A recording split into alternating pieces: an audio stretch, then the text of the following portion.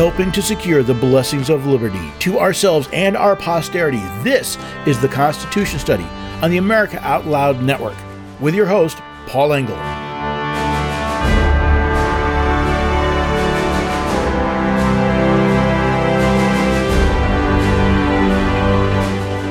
Article 1, Section 4, Clause 2 of the Constitution states, "The Congress shall assemble at least once a year." Oh, how I wish the problem with Congress is trying to get them to meet at least once a year. It almost seems as if Congress is constantly in session, either spending our money or finding new and interesting ways to infringe on our rights.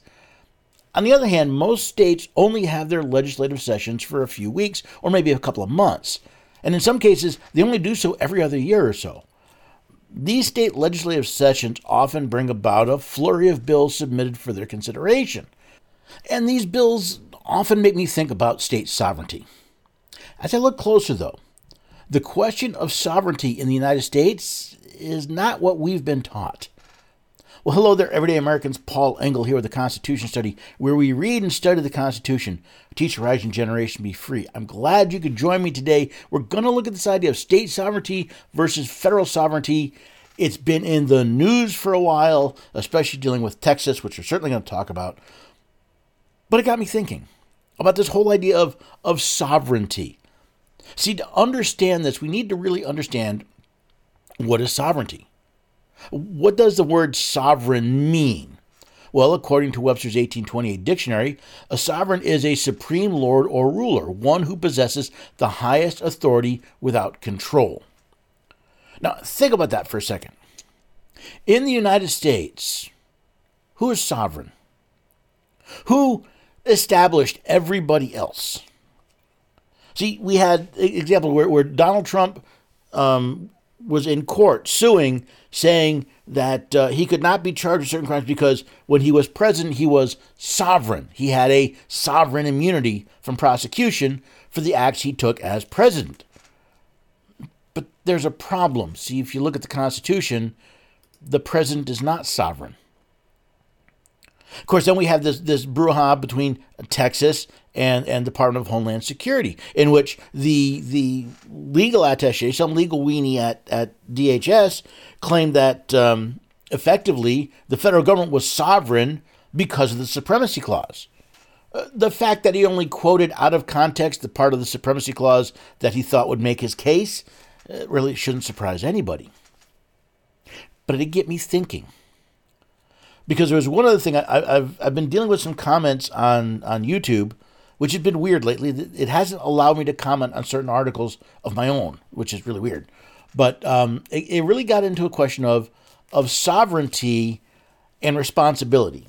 So hopefully by the end of this, I'll make a bit more sense of what I'm talking about. I'll explain, I'll expand on what I'm talking about, of ultimately who in the United States is sovereign. I've been talking about Texas. Let's take a look at what's been going on at Texas. So, of course, again, I'm not right up on the news. I'm intentionally a few days behind because I want a chance to investigate and digest and let things come about.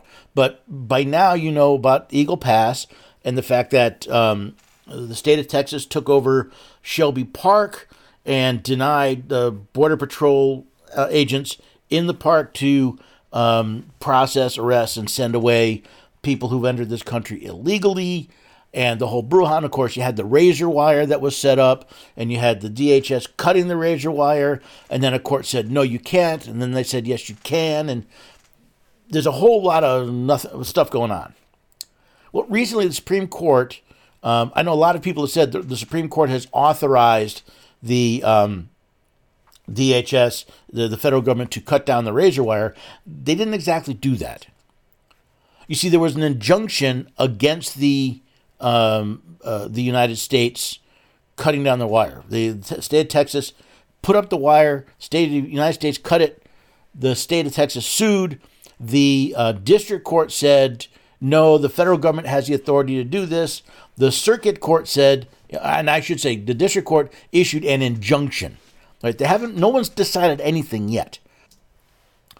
Basically, the district courts told Texas, no, you can't have your injunction to stop them from doing this while this case goes through the court system. The circuit court said, yes, Texas, you can, and that would prevent the federal government from cutting the razor wire. Well, recently the Supreme Court said, no, we're vacating that circuit court order and sending the case back for more stuff. So nothing's been decided yet. We're dealing with injunctions at this point. So now everyone's saying, oh, you see, the federal government, they can come in and do this, except one problem. See, the state of Texas, they're pushing back. You see, the state of Texas, Lieutenant Governor Chris Olivares, X'd or tweeted, or whatever you call the stupid thing now. The state of Texas under Governor Greg Abbott's Operation Lone Star will maintain its current posture in deterring illegal border crossings by utilizing effective border security measures, reinforced concertina wire, and anti-climber barriers along the Rio Grande. In other words, okay, the court said, no, you don't have an injunction against the feds, but we're going to keep doing it. So, of course, a lot of people are going, oh my God, constitutional crisis. What are we going to do? Some people are saying that Texas is now acting illegally because how dare you not listen to the Supreme Court? It even has the word supreme in its name. Well, let's turn the rhetoric down a little bit and ask ourselves a couple of questions. First, what did the Supreme Court actually do? All they said was, listen, the injunction against the federal government from cutting the razor wire is gone. They vacated it. So there's no court order telling the feds don't do this anymore. That's all that's happened. But we have to get into a very important point here. And I'm actually doing some research for another article that may go into some of this deeper. I'm still fleshing out some details. But there's a very important point to understand here. And that is, in the United States, we truly have a form of dual sovereignty. Now, not the way the courts use it. The courts use dual sovereignty to say there are two sovereigns over the same matter. That's an oxymoron, right? If a sovereign is the supreme ruler, you can't have two supremes, right? It doesn't work that one is going to supersede the other. So the way we have dual sovereignty is they are sovereign over different areas. And this is actually a very, to me, it's an important point to understand. And we find this we find it in the 10th Amendment to the Constitution, which says, the powers not delegated to the United States by the Constitution, nor prohibited by it to the states, are reserved to the states respectively, or to the people.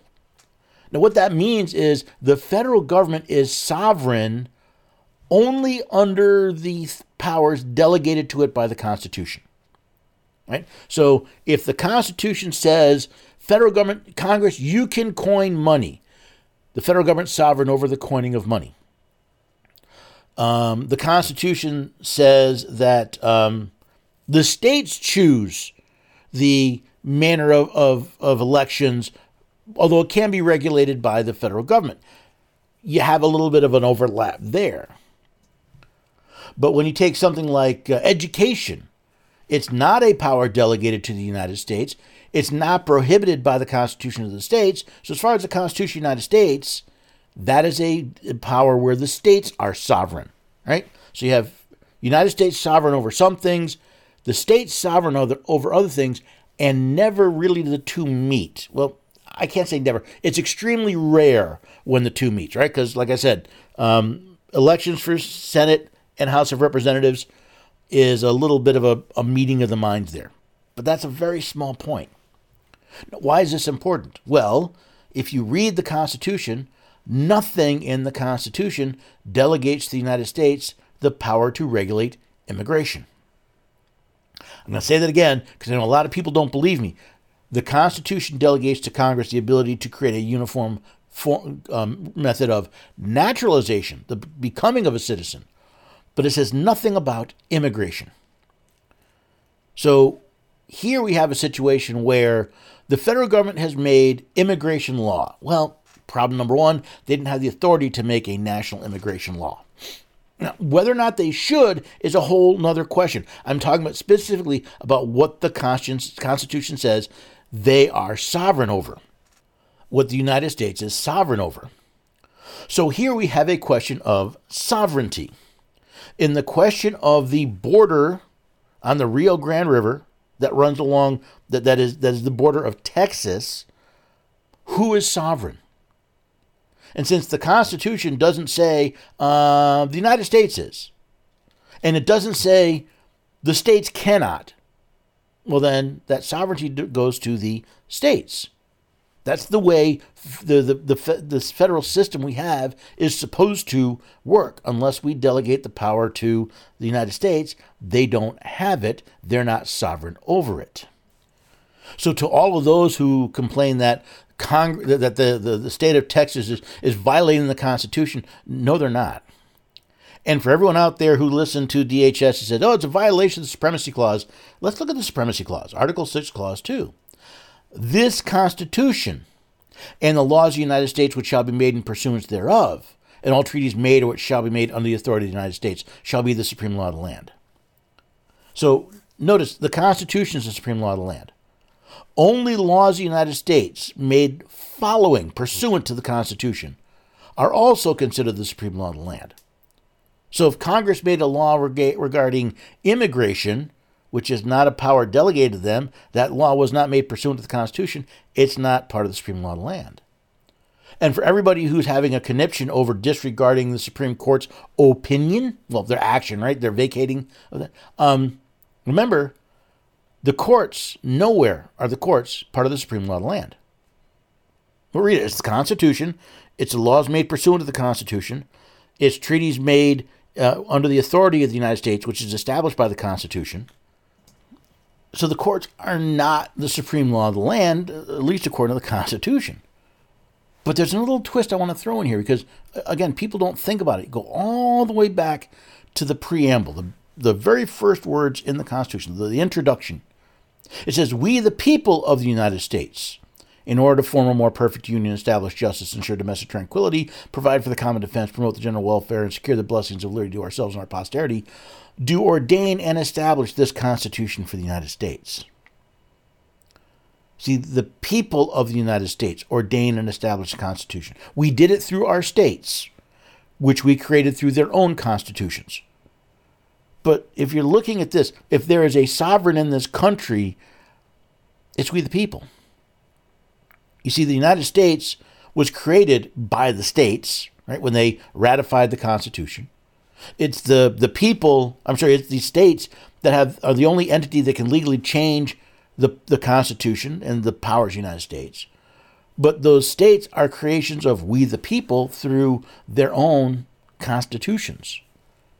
So if you're talking about sovereignty in the United States, the ultimate sovereign is the people as a whole. You see, again, if we ordain and establish the constitutions of our states, we establish the powers and the boundaries of our states, and it's up to us to hold them accountable.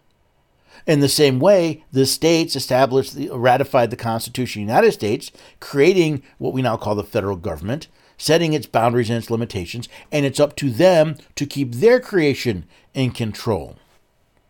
So if I go back to the definition of sovereign, supreme lord or ruler, one who possesses the highest authority without control, I don't say we truly have a sovereign, because we don't have a lord or a ruler. And even we the people, as a highest authority, we have control. We've established states that create laws, and the United States that create laws that control us. So there is no sovereign in the United States, not in the purely technical purpose of the word, definition of the word. If, however, we look at the legal definition of a sovereign, right, the chief ruler with supreme power, well then, as the Free Legal Dictionary states, in the United States, the sovereignty resides in the body of the people. We as a group are sovereign. Now, again, we're not truly sovereign, but we are the supreme power. Ultimately, all power is inherent in the people. We delegate it to governments to exercise on our behalf. Sovereignty resides with the body of the people. Now, before you go getting a swelled head, finding a crown and a scepter, realize this. See, we often talk about sovereignty as power, but truly, It's responsibility. I know I have a unique way of looking at things, but I don't see power as something to be exercised. It is a responsibility you have to others. The United States has the responsibility to enforce the powers that have been delegated to it for the benefit of the Union. A state has the responsibility to exercise the power delegated to it to fulfill its role to protect the rights of its citizens. And as the body of people are sovereign in the United States, it means we have a responsibility to hold our elected officials accountable. See, with all this talk of power, we forget, in reality, sovereignty is not about the ability to enforce your will on others. It's who and what you have responsibility for. Maybe if we took more of a responsibility look at the sovereignty of our states and our nation, maybe we would exercise that responsibility better. Now, as I mentioned, I've been noodling an idea for an article that kind of revolves around sovereignty and states and all that. And I write a lot of stuff, and you can find all the stuff I work on at the website constitutionstudy.com. Of course, you can comment, you can ask a question. If you have something you'd like me to cover, well, simply go to the website and ask. If you have a topic you'd like me to answer here on the radio, simply go to the website and ask. It's why I do that. I want to be able to give you an opportunity to have your questions answered to the best of my ability. Now, to do that takes a lot of work. And if I'm going to remain healthy, I need to get a good night's sleep. I've tried things like melatonin or other sleep aids, and sometimes they leave me groggy in the morning. They don't necessarily work real well. Well, I found this product that allows me to get a good night's sleep, to calm my mind, to reduce stress so I can fall asleep and wake up the next morning without worrying about hormones disrupting my cycle or chemicals interfering with my work. It's called Restful Sleep, and it comes from The Wellness Company. It's backed by documented research. It's vetted by the Chief Medical Board of The Wellness Company. And since you are an America Out Loud listener, you can get 25% off Restful Sleep and all the products from the Wellness Company, including your first month of membership, if you use the code OUTLOUD. Find all the details you need at americaoutloud.shop, but be sure to use that code OUTLOUD. It lets them know that you listen to America Out Loud, and as a thank you, you get 25% off your products and off your first month of membership.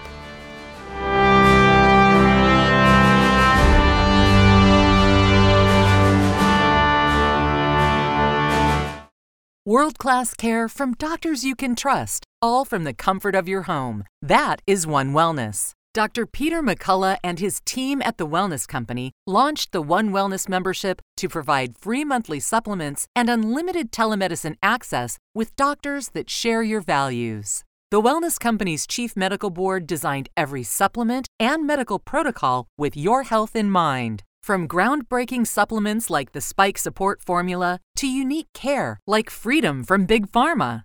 Join a healthcare system that puts your health and well-being above the interest of Big Pharma's bottom line. It's the way healthcare should be, with a company that shares your values. Go to OutLoudCare.com today and use code OUTLOUD for 25% off your first month of One Wellness. The pandemic may be over for some, but millions of Americans are needlessly suffering from the long-haul effects of toxic spike protein from COVID-19 and the vaccines. You've heard Dr. Peter McCullough and his team at the Wellness Company discuss the harmful effects of spike protein in your body. And now they found the solution.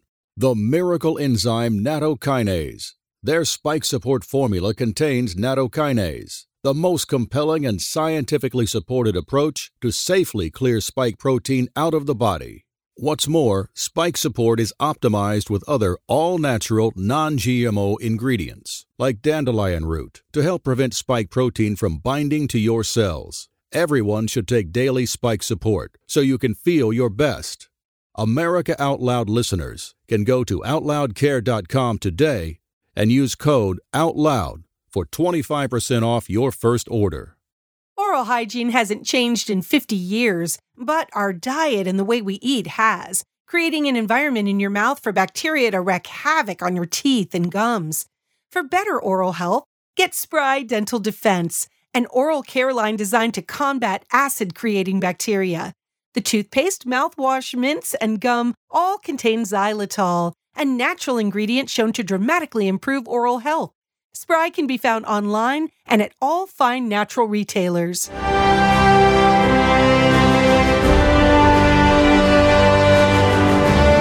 Welcome back, everyday Americans. You have rejoined the Constitution study. Today, we're talking about sovereignty, state sovereignty, federal sovereignty, and understanding both the legal and textual definitions of those words and how they apply within the United States.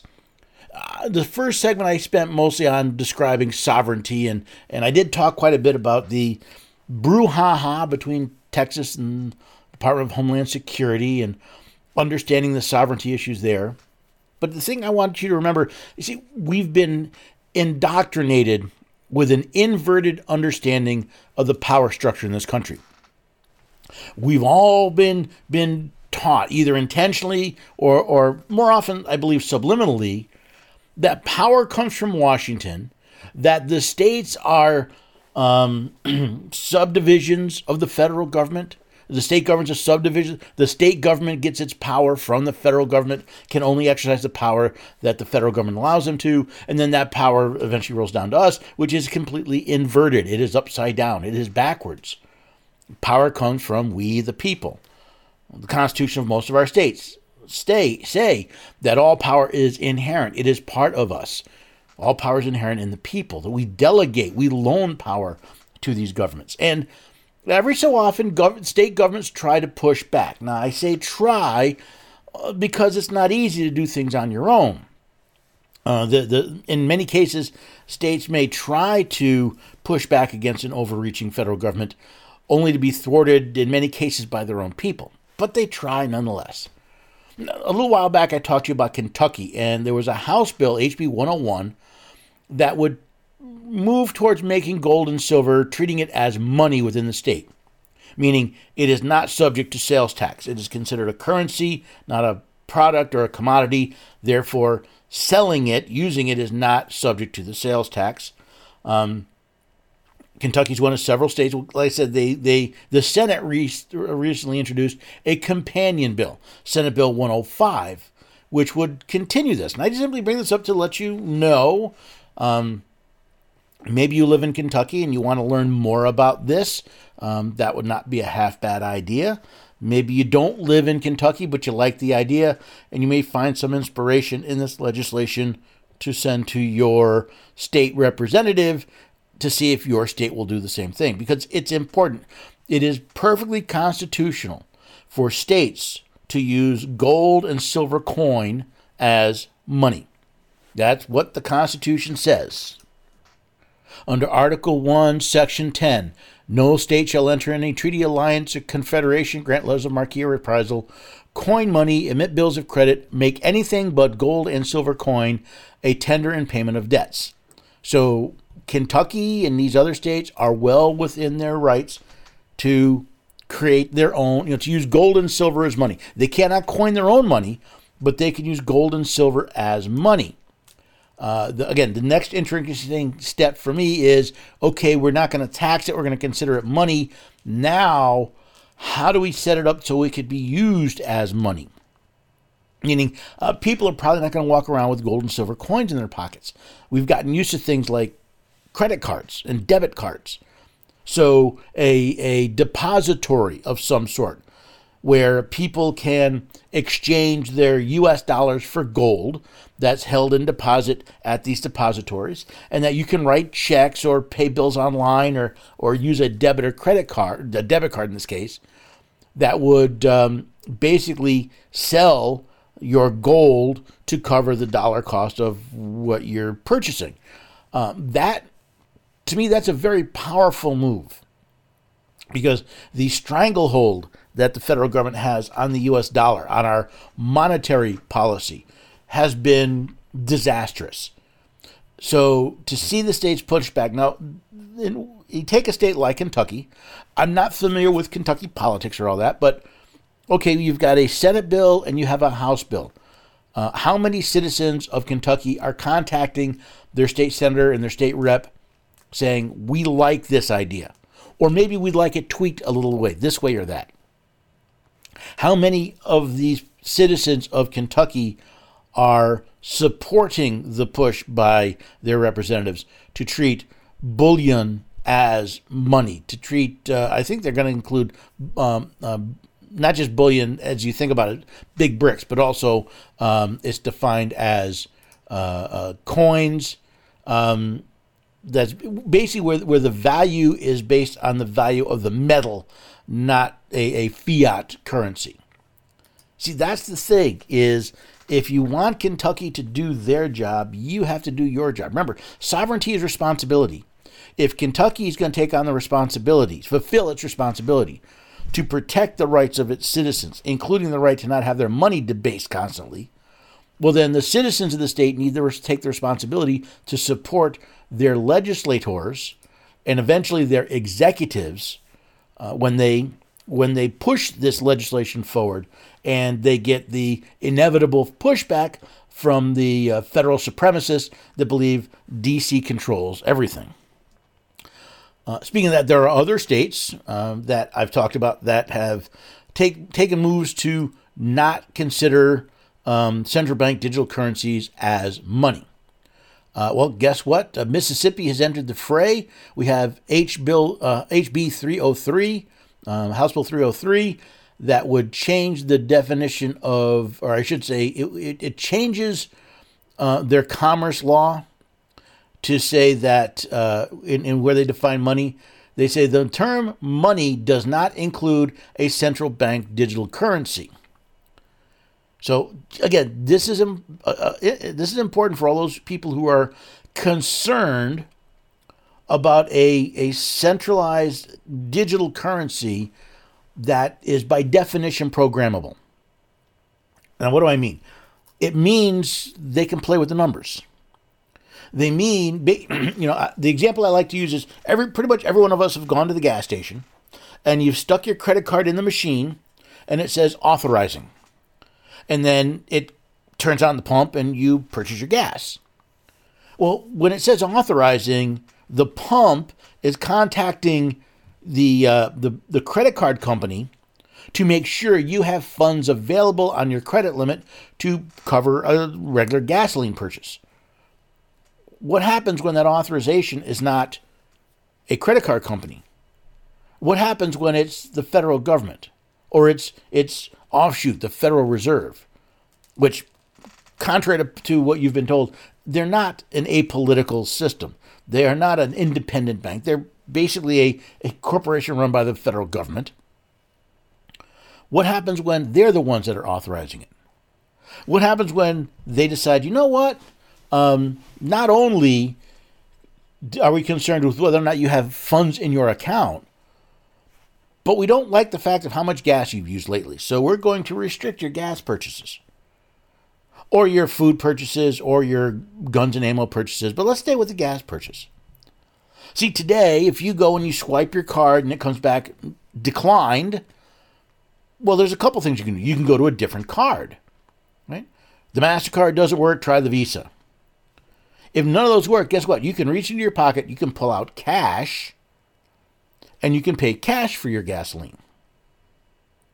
What happens when those options disappear? See, the idea of, I can't pull out cash because all I have is this debit card for my CBDCs. And somebody else gets to authorize this. Now, of course, they'll use all sorts of flowery language about how convenient it will be to not have to carry that dirty, filthy money. No. Just carry another card and life will be wonderful. They say how easy it will be. See, we'll be able to fight crime because we'll be able to track finances and spending much, much, much more easily. In fact, I forget the actual title. One of the heads at the European Central Bank was talking about, CBDCs are great. Of course it involves control. Sure, we'll let you use your money without our oversight for, a couple of hundred of euros. but we'll allow you to. See, CBDCs are extremely dangerous because they allow more control. Well, Mississippi says, a CBDC is not money within this state. Now, here's the interesting thing. It doesn't, as I understand it, it doesn't mean you cannot use a CBDC in the state. It means you can't be forced to accept a CBDC in the state. Meaning that gas station proprietor, when you walk up and say, I want to buy something and here's my I don't take those. You cannot be forced to use one, right? They can't tell you that, oh no, your only option is to use a CBDC. That's what they're trying to push back. And again, this is that sovereignty question. Because while the United States, the Congress, has all the authority they need to create a CBDC, to coin digital money, the states have similar authority to say, yeah, but we're going to allow something else to be used as money. We're not going to require you to use that as money. And again, we're dealing with a federalist system where the states can decide for themselves exactly how they want to deal with this within the limitations established by the Constitution of their state and of the United States.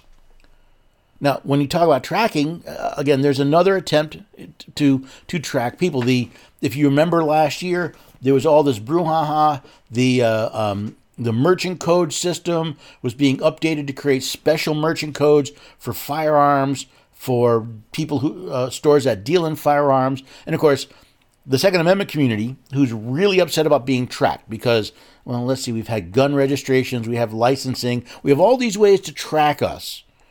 And then those are sometimes used against us without probable cause. Again, we're told, oh, we need this information so that if there's a crime, the only problem is what happens when you use it for something that's not a crime. But Oklahoma has joined the group of states that have introduced legislation to not allow these merchant codes or any system to track the purchase of firearms. Now, the proposed legislation in Oklahoma basically says a person or entity involved in facilitating or processing an electronic payment transaction, including a payment card issuer or payment card network, may not assign to a merchant or require a merchant to use a firearm code. It goes on to say, for the purposes of sale of firearms, ammunition for use in firearms, and firearm accessories, a firearms retailer may not provide a firearm code to a payment card issuer or payment card network, and may only use or be assigned a merchant category code for general merchandise retailer or sporting goods retailer. Any agreement of contractual provisions to the contrary is void. That's important. That means if the card company, or I should say your banking system that gives you the terminal to handle credit cards, says, oh no, in our contract you have to do that. Oklahoma says, nope, that item is void.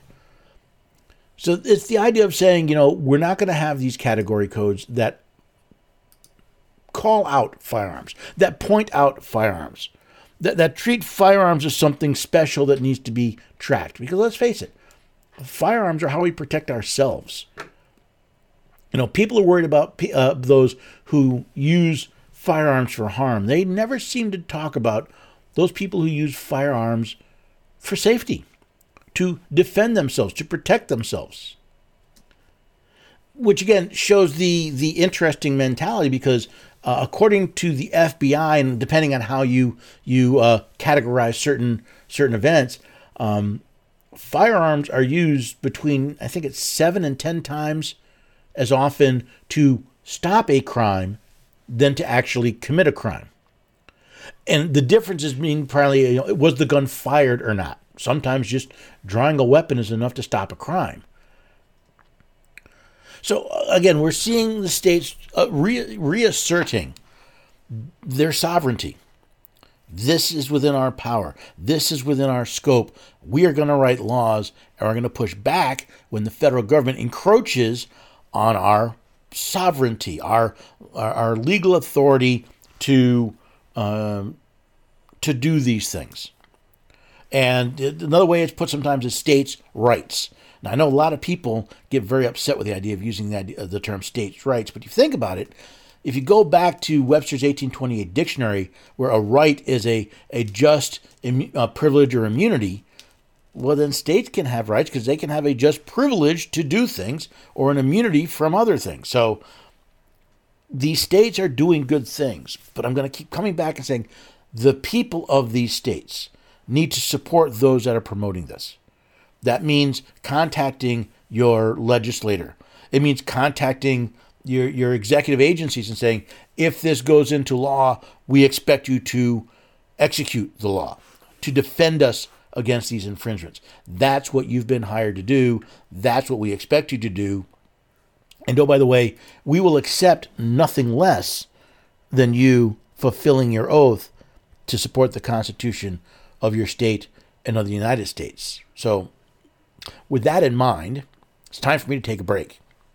Before I go, though, I go over to AmericaOutloud.news every day. It's among my go-to places to look for news and information. And what I do is I take this information, and some of it I use for this radio program. Some of it I use for my website. Some of it I use, just to share with others. I have a whole section on the website that deals with news I'm sharing. I'm setting up a new mailing list where people can get a daily digest of the news I find interesting. And you can do the same thing. See, we keep talking about knowledge being power, but I keep reminding people, knowledge is not power unless it's put in action. So by going to AmericaOutloud.news, by finding the stories and the articles that say something important, maybe a podcast or a video where somebody explains an idea better than you ever have before. That is knowledge. But it's not power until you use it, until you do something with it, which means sharing it. See, it's by taking that knowledge and turning it into power, by sharing that information, is the power we need to help secure the blessings of liberty.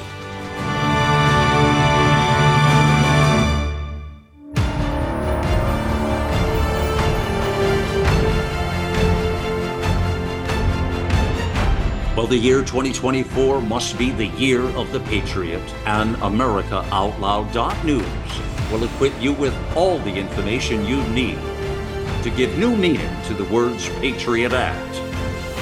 For our actions always ultimately define our words. Now is our time, my fellow Americans. America Out Loud Talk Radio. Liberty and justice for all.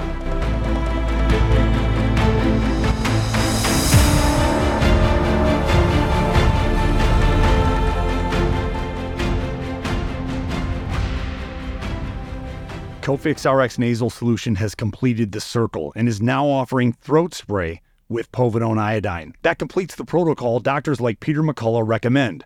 If staying healthy is important, you'll want to make sure to add throat spray to your next order of Cofix RX. For a limited time and exclusive for America Out Loud listeners only, you can save 25% off your entire order. Let's double down against colds, flus, strep, RSV, HRV, COVID, and more.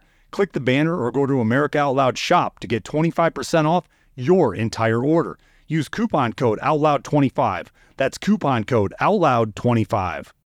Trouble concentrating or recalling information is frustrating, embarrassing, and kills productivity. Nutrition company Healthy Cell created Focus and Recall to boost your brain power. And unlike other supplements that don't work, Focus and Recall is not a pill. It's a gel you swallow with ultra absorption of science-backed ingredients to help you immediately sharpen focus and strengthen recall. Go to healthycell.com and use limited time code OUTLOUD for 25% off your first order. Risk-free. Love it or your money back. Guaranteed. Healthycell.com. Code OUTLOUD.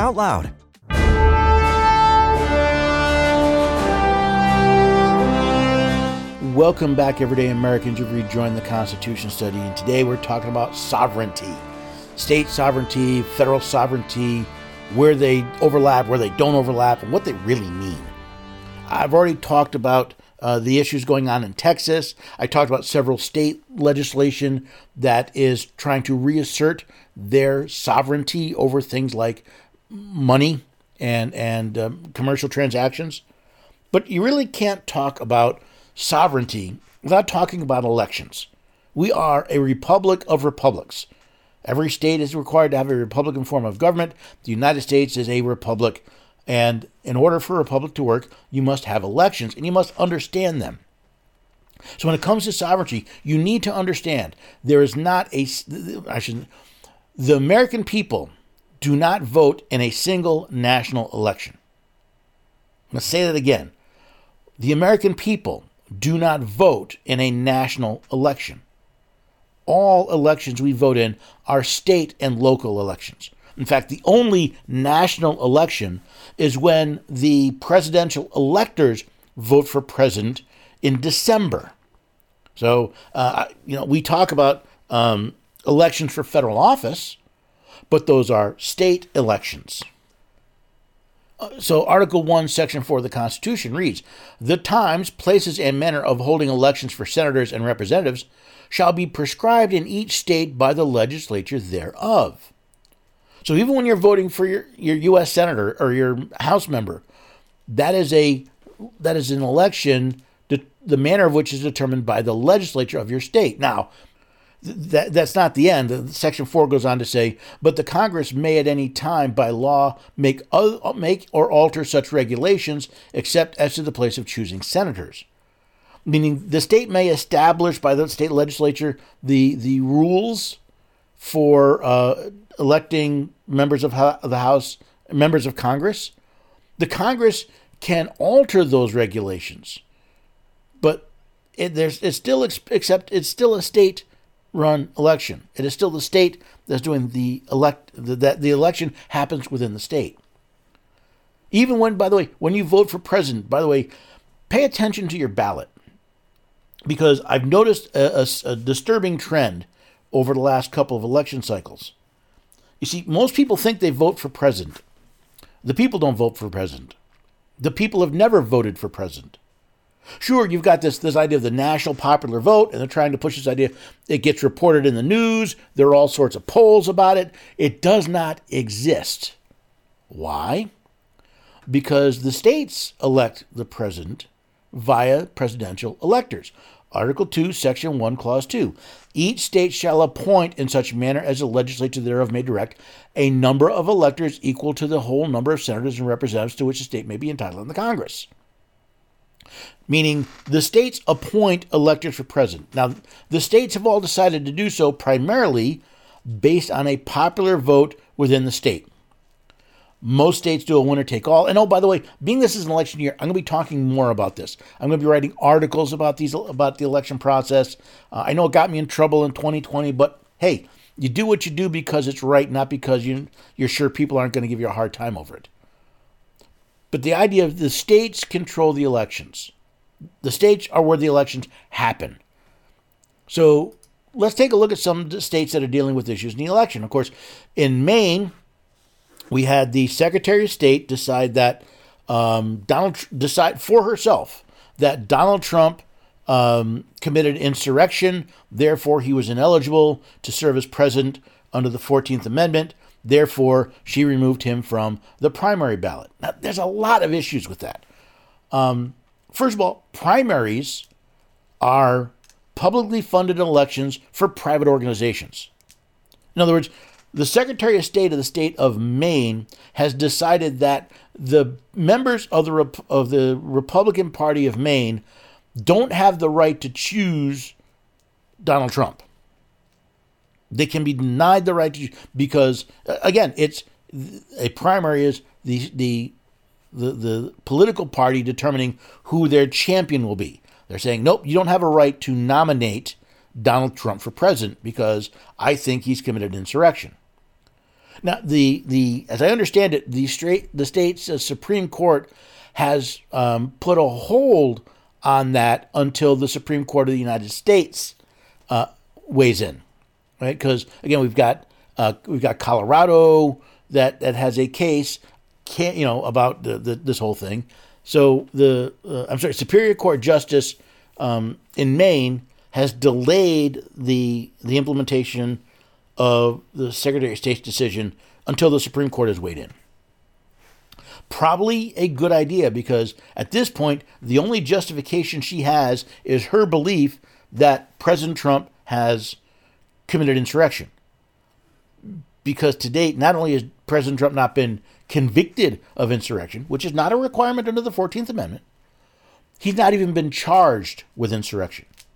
In fact, the House of Representatives threw together an impeachment based on the alleged insurrection with no investigation, no evidence, no proof, complete nonsense. But even that wasn't a legal charge. That was an impeachment. But again, this is, I look at this as she claims under state law the decision was brought to her and she made the decision. Oh, so a single person gets to tell everybody in the state of Maine who they can choose as their political party champion. Maybe that'd be a good idea for the people of the state of Maine to maybe change that in the future.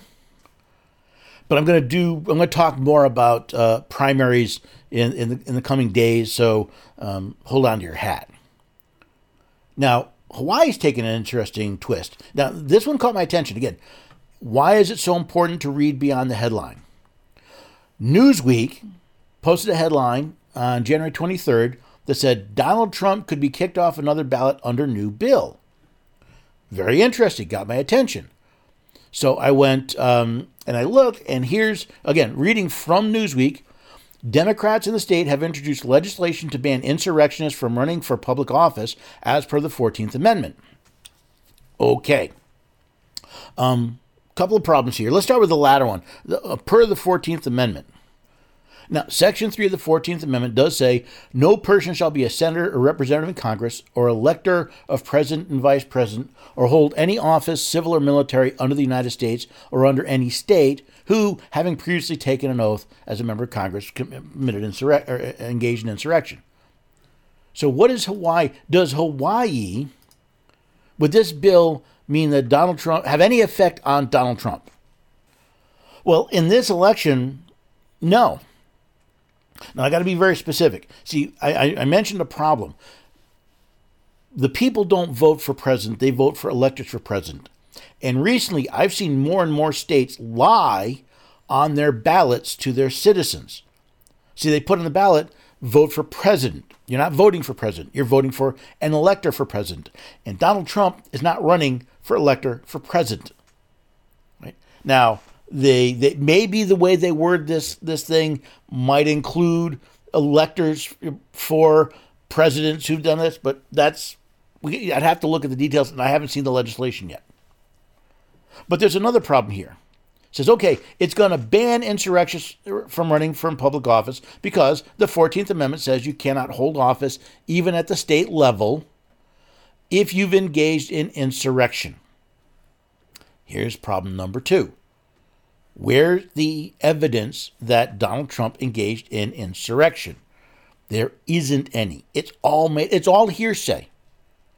There's no, I mean, he did say people should peacefully protest, but here's that little twist in the 14th Amendment that a lot of people skip over, right? So it talks about, you can't hold any office. If you've taken an oath to support the Constitution of the United States, shall have engaged in insurrection or rebellion against the same.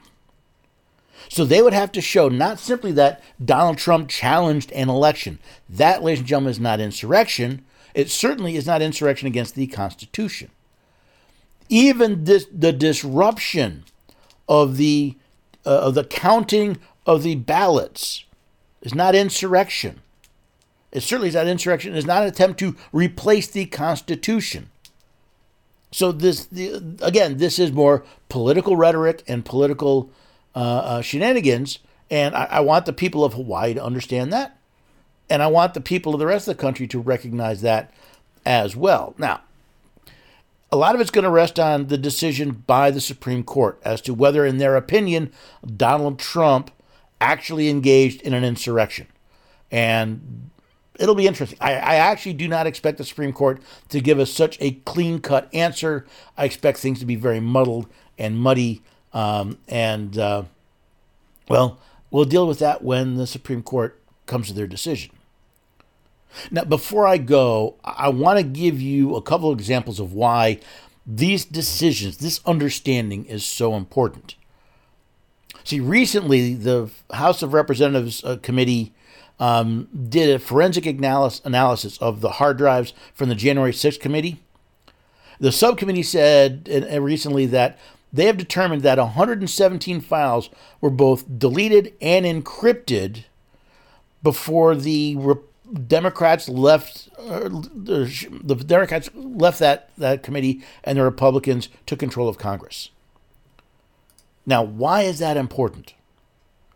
If 117 files were encrypted and deleted, in other words, if this information was hidden from the subsequent Congress, is that not a violation of federal law?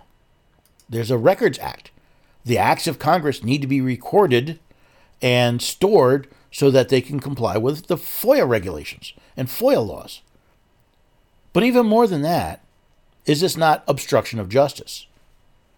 If someone on the committee intentionally deleted evidence in their investigation, sounds like obstruction of justice to me. Very interesting when you have all these January 6 people charged with obstructing Congress.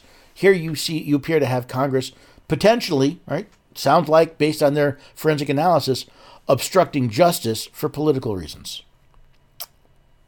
Why is it so important to understand the limits of sovereignty?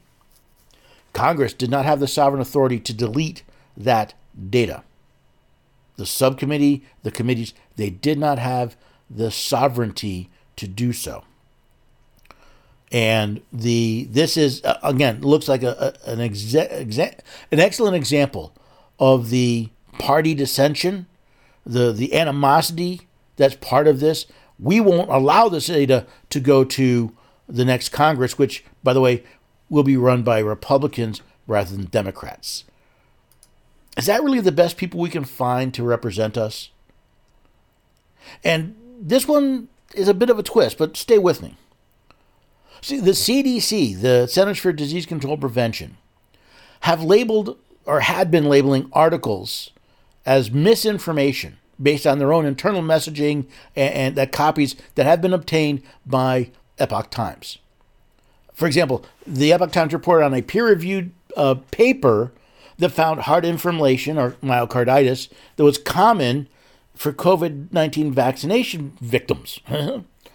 The CDC labeled this as misinformation.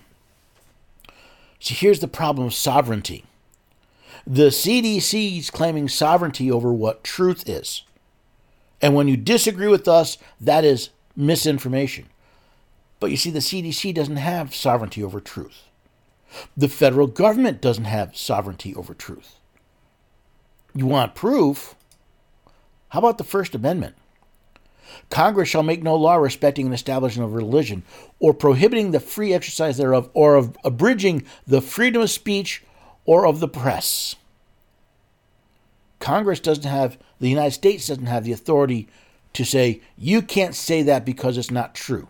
Or you cannot publish that because it's not true. Even the labeling. Now listen, they can say, we believe this is wrong, but there can be no legal repercussions for that. Now, the sad part is, a lot of people read this propaganda coming out of the CDC, and they believe it. So remember, I say sovereignty comes with responsibility. The sovereignty to speak and publish freely comes with the responsibility of finding out for yourself what is true. If you hand over the sovereignty of defining truth to another, you're enslaved to them. If that other happens to be a government entity, then you're not a citizen. You're a subject. You're enslaved to their definitions. And as more and more evidence comes out that the CDC, the FDA, the NIH, the NIAID lied to the American people, covered up information that could have easily protected you cheaply and safely from the effects of COVID, we see them going beyond their sovereign powers. The question is, will the sovereign power of the people of the United States use that sovereignty to both reel in these out-of-control agencies and hold accountable those who violated their sovereignty by lying to the American people. See, what's the line from Spider-Man? With great power comes great responsibility. Well, there's a lot of truth to that. See, the American people have great power. Power is invested in, it's inherent in us. And with that comes a responsibility to use it wisely. Whether that be looking at a state's exercise of the sovereignty we have given them and supporting them as they defend their sovereignty and exercise their sovereignty. Whether that's helping them push back against an encroachment on their sovereignty that you have delegated to them. Or simply the sovereignty of finding out for yourself rather than simply being told, being led around by some government actor. You know, we often talk about the effects of COVID. The effects of COVID on the world were minimal.